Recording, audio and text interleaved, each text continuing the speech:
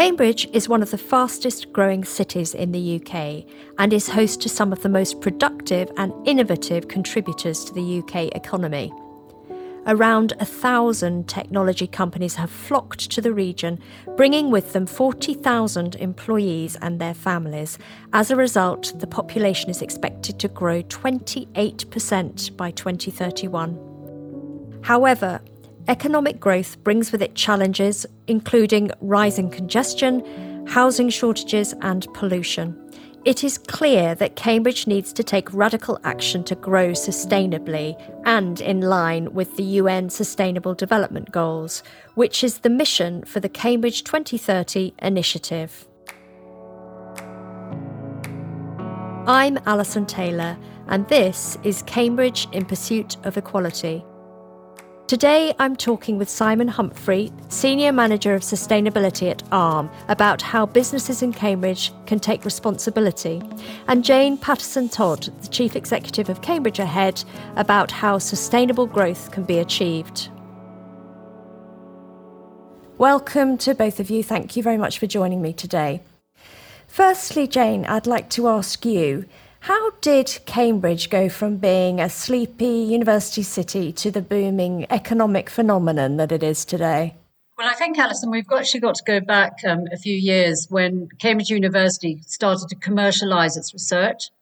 And that really did lead to great levels of innovation, and particularly in tech. And so it was born. I suppose it's more about people shared ideas and knowledge. They networked, they talked, they imagined, they created. And then the clustering of small organisations started to take off. One person said to me, and I have to say that this is not my originality, but I think it sums Cambridge up really well. Cambridge is a low-risk place to do high-risk things. We ask ourselves a lot of the time, what is it about Cambridge? How does it do it? And, we can't put our finger on it. But I think it's all about that energy, as I said, that innovation, that knowledge, that creating, sharing, that taking of ideas. I think that when you have one of the best universities in the world, you create some of the best minds. We asked Julie Spence, the Lord Lieutenant of Cambridgeshire, what she thought about the impact the university has had on industry. A lot of them then want to continue their studies as part of the university, and then they became very proactive in spinning out really good companies and supporting them in their initial stages of development.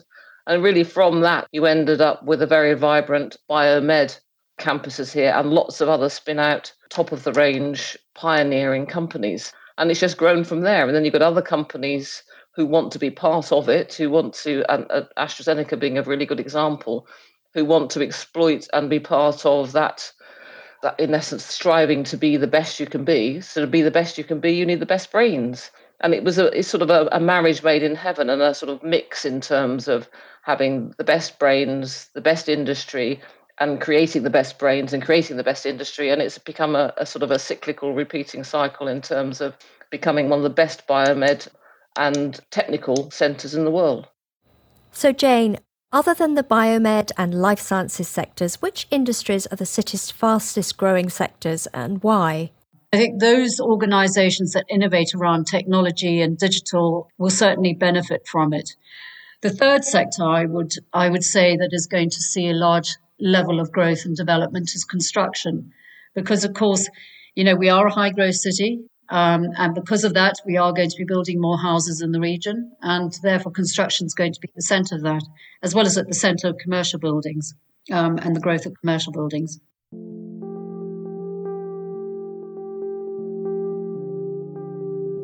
Moving to you, Simon, what have been the main positive impacts on communities in Cambridge of this extraordinary economic success? It's a pleasant place to live and a pleasant place to work, and the more interesting people that are being attracted here increases some of our diversity. There are plenty of cultural and art-based organisations here. There are things to do. It's led to a thriving sort of community. It's busy. Yes, we'll talk about congestion and the downsides of busyness and some sort of overcrowding, but actually it leads to a certain buzz, a certain element of excitement about the city. I think when you see that there are new buildings being put up, there's in a mixture of the old buildings of the ancient city. It's sort of just a fun, interesting place to be. It feels lively. There feels like change is happening all the time, and we can talk about the negative sides to that. But actually, this is a good place to live. And it's got a whole lot of different people, different types of people that are attracted to work here, to live here, to study here, and then to come back and build on its success. I think it's a great place to live. I moved from London to come to Cambridge. This is David Marr, the vicar at the Church of the Good Shepherd in Arbury. For me, it's all the best bits of London, all kind of in small cyclable distance. You've got your theatre, you've got your culture with the museums, and you've got all that kind of life, as well as being on the edge of some beautiful, wonderful countryside. Simon. Overall, I would say there's been a tremendous positive impact of its success on the community around Cambridge. Perhaps not just in the Cambridge and the city, but actually it's in the villages and the smaller towns around Cambridge as well, which are also benefiting from the growth. So in this thriving, diverse, culturally rich city, you would imagine that everyone would be thriving within it. But not everybody is. Here's Julie again to explain. I think what's happened, and if the many people I speak to within the really successful parts of Cambridge don't actually realise that just 2 miles down the road, there's a forgotten population who they could actually use and utilise and encourage to reach their potential and be part of their growing industry. And they've been left behind in many cases. But people never see the city as being divided. They only ever see, and you can speak to anybody anywhere in the world, and they see it as a vibrant, academic, expanding city full of brilliance, which it is. But they don't realise that a few miles down the road, there is some of the worst poverty in the country, probably epitomised this weekend with the data coming out saying Cambridge is the second highest for numbers of millionaires.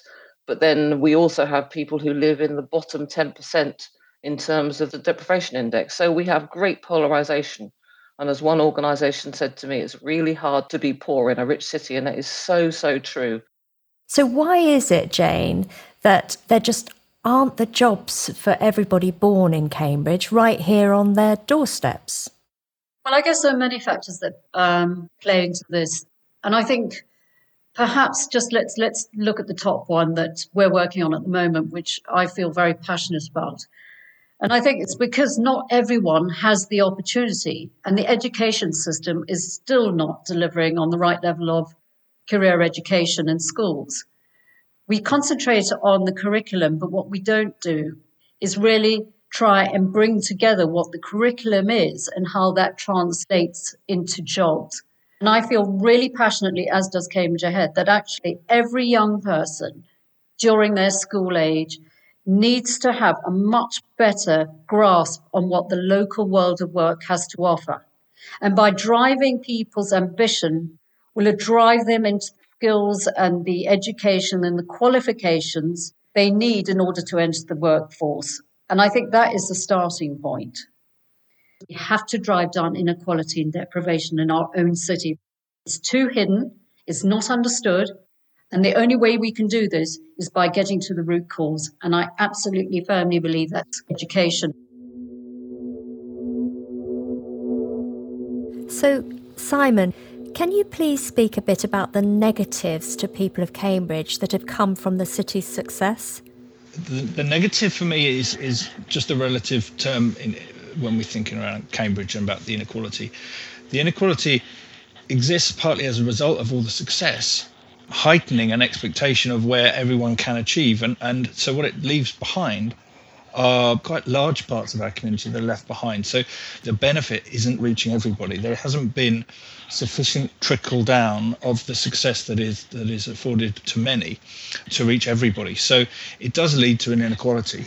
There are other possible negatives around traffic congestion, around actually some of the physical congestion of just people in a crowded and physically quite a small city centre. But I wouldn't say that they are the issues. No, the real issues that some people are being left behind, and we have inequality. And that is particularly obvious actually when we think about education. And we're in a really strange position in Cambridge where you have a polarised education system. You have one of the world's, perhaps the world's finest university, But the feeder schools to that university, there are some here in Cambridge, but there are many schools here in Cambridge that are really woefully under-resourced in so many ways. And it just leads to those communities that feed into those schools being really left out of the success. And that success, not just the success of the last decade, of the next decade, but it's intergenerational. These are families, these are whole communities that are going to be left behind for another generation unless something is done now. And I say it's a negative in this respect because it means it will just get worse. The success of Cambridge, I think there is so much behind Cambridge that the success will grow. I don't think it's going to slow down here, but so will the gap. I mean, I described the positives of living in Cambridge, but the more aware one becomes of the inequality, of the deprivation, of the lack of resource available to, quite I say, large communities of Cambridge, actually it starts to take the shine off Cambridge. And I think it is hidden. I'm playing a role, doing what I can to make it less hidden so more people are aware and can do what they are best placed to do to try and reduce the inequality.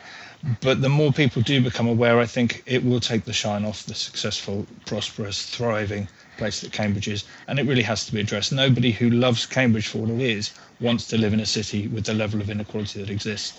And the more they become aware of that, I hope actually that's part of the solution. Absolutely. So we've talked about potential negative impacts on people. What about the natural environment? What about how the success of Cambridge has impacted on the environment in which we all live? For various reasons, the roads are very busy, particularly during school term times. The public transport system doesn't really help, in my mind, help the city to thrive and function. Jacqueline and Kristin from Arbury told us about some of the public transport issues they've noticed within their community. There's a lot of families in this area that have more than 2 children, and to go on a bus to town costs an awful lot of money. So I used to live in Barnwell. To go to the hospital, you had to go all the way into town and then all the way back out, and it would take you like an hour. Whereas if you had a bus that went along the ring road, it'd be amazing. Simon, this is obviously something that needs to be addressed for the people of Cambridge. As we start to solve this problem, what issues are we likely to encounter? As we grow more and the working population increases in Cambridge, then there does need to be investment in the infrastructure that allows people to get to work in an environmentally friendly way.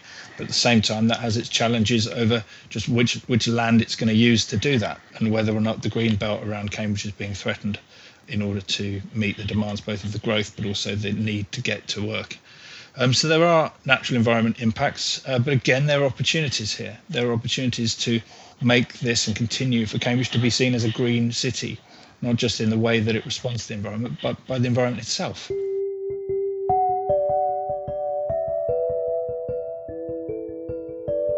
So moving back to you, Jane, what measures have been taken and are being taken to mitigate against these negative impacts of this successful growth? As a successful city, as we've all recognised, we want to encourage organisations to come to Cambridge. We do want to be able to give local people jobs. We do want to support the national economy by being a net contributor. But in order to do that does mean that growth is coming. So the first thing that we need to do is recognise that there is growth. The second thing we need to do is then invest in that growth so that we enhance people's quality of life, we give people jobs, and we invest in the infrastructure that's required to ensure that, firstly, that we build houses that are affordable. Secondly, we build the infrastructure around our transport systems. So therefore, people don't need to jump in their cars. They can use public transport, and we cut down on congestion. Thirdly, we begin to look at things under a green context, and environmentally we need to think about that. So we look at forms of green transport. And I think by beginning those things, we then begin to try and build a city that is lasting for the future and for the quality of lives of all the communities. We have a responsibility to make sure that the natural environment plays a part in every city. And I think actually Cambridge could do more. It needs to take more responsibility in terms of what is the natural access that people can have, and could we improve that? And what does improvement look like? so that people do have parks that they can access at the weekends. They can enjoy the outdoors, even if they do live in the middle of the city. And it's not expensive. It's there for everyone in any one part of the community. We talk about Cambridge being responsible. Cambridge needs to do this. Cambridge must make sure that this happens. What do we mean when we say Cambridge? Who exactly are we talking about? It's those that have leadership in Cambridge. It's the business community. It is those that, that create jobs. It is those that look after the city in terms of whether it's public realm, education, etc. So I'm looking towards the city council, the district councils, the combined authority, those that spend money on the behalf of us as a public. I think that's where the responsibility lies. And then I think every individual, where they can, needs to play their part. If you love this city, stand up and talk about it. What do you want from the city? How can we jointly come up with a plan and a strategy that actually brings every community along with us? Not to argue against what others are doing, to support, to move forward. The common agenda is that we want this to be a sustainable city for the future and for the next generation, and particularly those young people who are going to inherit it. Simon, explain to me, what are the UN Sustainable Development Goals and how are they relevant? In around 2015, the United Nations brought together a general consensus of all its members, about 190 odd countries around the world, on 17 goals, which summarised what needed to be done by 2030 for the world to be a more sustainable and, in a sense, more equal world. Of those 17 goals, they range across, in fact, they are a complete list, really, of all of the things that need to get done to solve all the world's problems. So it's fairly ambitious, which is why it was something that they encouraged governments to sign up to, and all those governments did sign up to it. It's effectively led by nations. And these goals range through anti-poverty, gender equality, the environment, education, and they're very broad-ranging. They also cover city development, responsible development growth, responsible cities, which talks about energy efficiency and smart cities as well, and those sorts of things. So they're very broad-ranging. But they can be broken down into individual targets that sit underneath the goals and then indicators.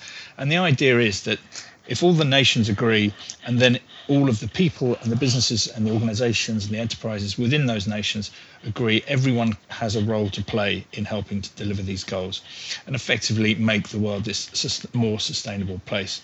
In many cases, they are relevant particularly to underdeveloped economies and underserved communities.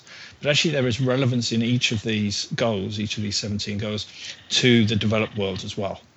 And no more so than some of the issues that these goals highlight that we suffer here in Cambridge, the inequity that exists around education, the access to resource, the access, some of us, even within cities like Cambridge, and this is one of those most truly shocking and really saddening statistics around food poverty that exists within Cambridge. So anti-poverty and anti-hunger may be something that people might consider to be a third world or a developing world issue, but actually we've got it here in Cambridge. We'll take a deeper look into some of the goals you mentioned around food poverty and education later in the series. But here's Julie Spence's thoughts on how Cambridge is tackling environmental sustainability and responsible development growth. As we try to create a carbon neutral county going forward, more needs to be looked at. I mean, there are some really good projects just outside Cambridge where you've got the RSPB working with the Brigg Gravel Company to make sure that land is reclaimed to become wildlife havens. That's in development. In terms of the city and its environs, it really needs to invest and not lose the green spaces like Midsummer Common, Jesus Green, because that's what makes it a great place to live and work, is the fact that you have these spaces. It really is important that we don't go backwards and we seek to find other methods and means to enhance those green spaces, because without it, it wouldn't be a good place to live. It wouldn't be the place it is now. So, as we continue with this phenomenal success and growth of Cambridge, how, Simon, do we make sure that it is in line with the UN Sustainable Development Goals? So what first needs to be done is simplify them and understand them in the local context. To do that, we have to have a baseline and we have to have that context. We have to know what some of the most critical issues are here.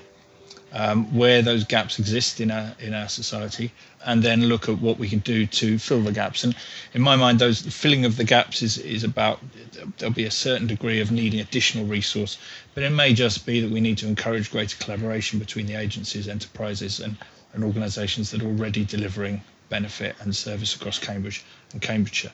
And also not taking our eye off the ball in terms of the complexity and the interconnectedness of these issues and these goals, is that to address hunger also does need to take awareness and cognizance of the improving of education, the improving of equalities.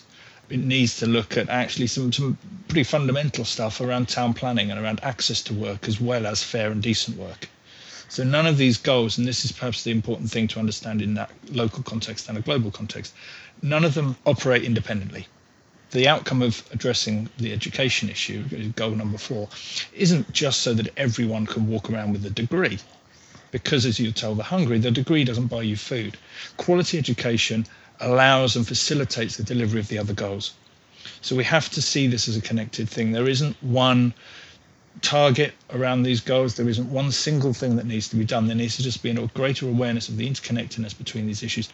So we can bring these great minds together, the great organisations, the will that exists across Cambridge and Cambridgeshire, to actually see that we can make a dent in these goals, both for the now and certainly for 2030. Jane, from your perspective, what does a sustainable future for the city look like? And you've touched a little bit on who you feel is responsible, but how do we make that happen? Who's going to make that happen? The first thing is to understand, what does an individual in all of the communities we operate in, the harder to reach to the affluent, what does a quality of life mean to an individual?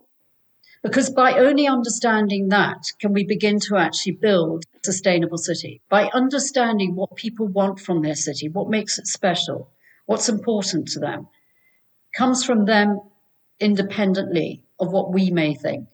Once we understand that, we can start to build towards it. We can share this with our local authorities. So think about when you're building houses, what's important to people in their surrounding area. Think about public realm and what we should be doing to better that so people have more access.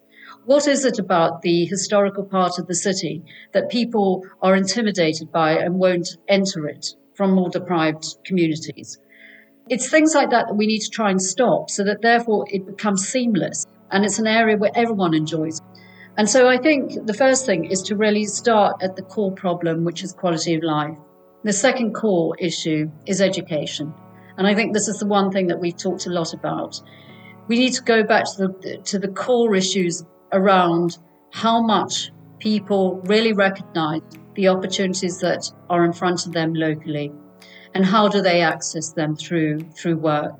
It is about all levels of employment is so important in Cambridge, and we have more vacancies than we have people. So there are great opportunities on the horizon for people. We need to just make that a reality for everyone. By doing that, we'll have a much more sustainable city.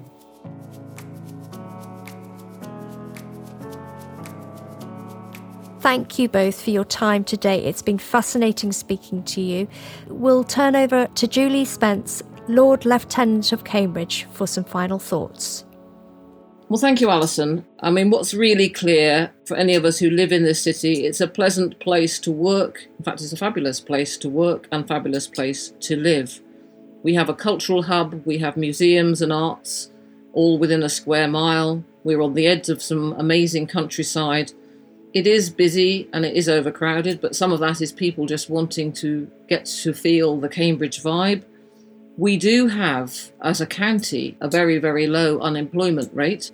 Within the city, there are more jobs than we have people available to do them.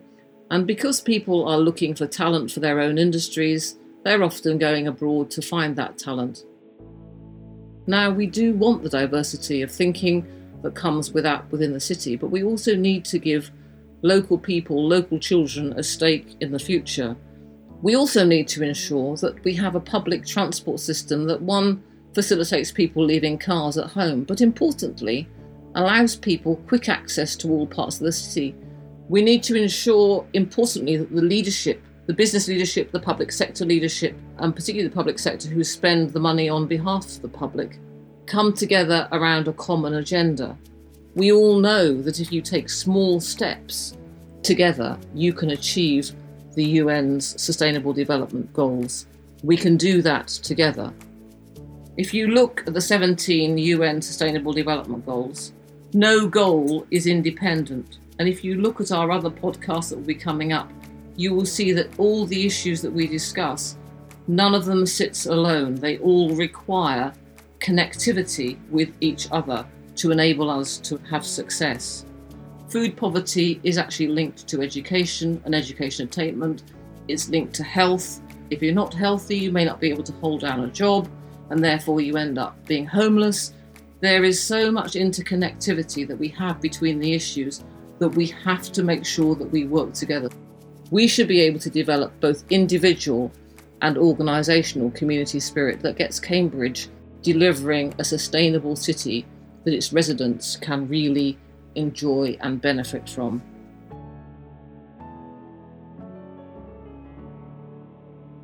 Thank you to everyone who contributed to this episode of Cambridge in Pursuit of Equality.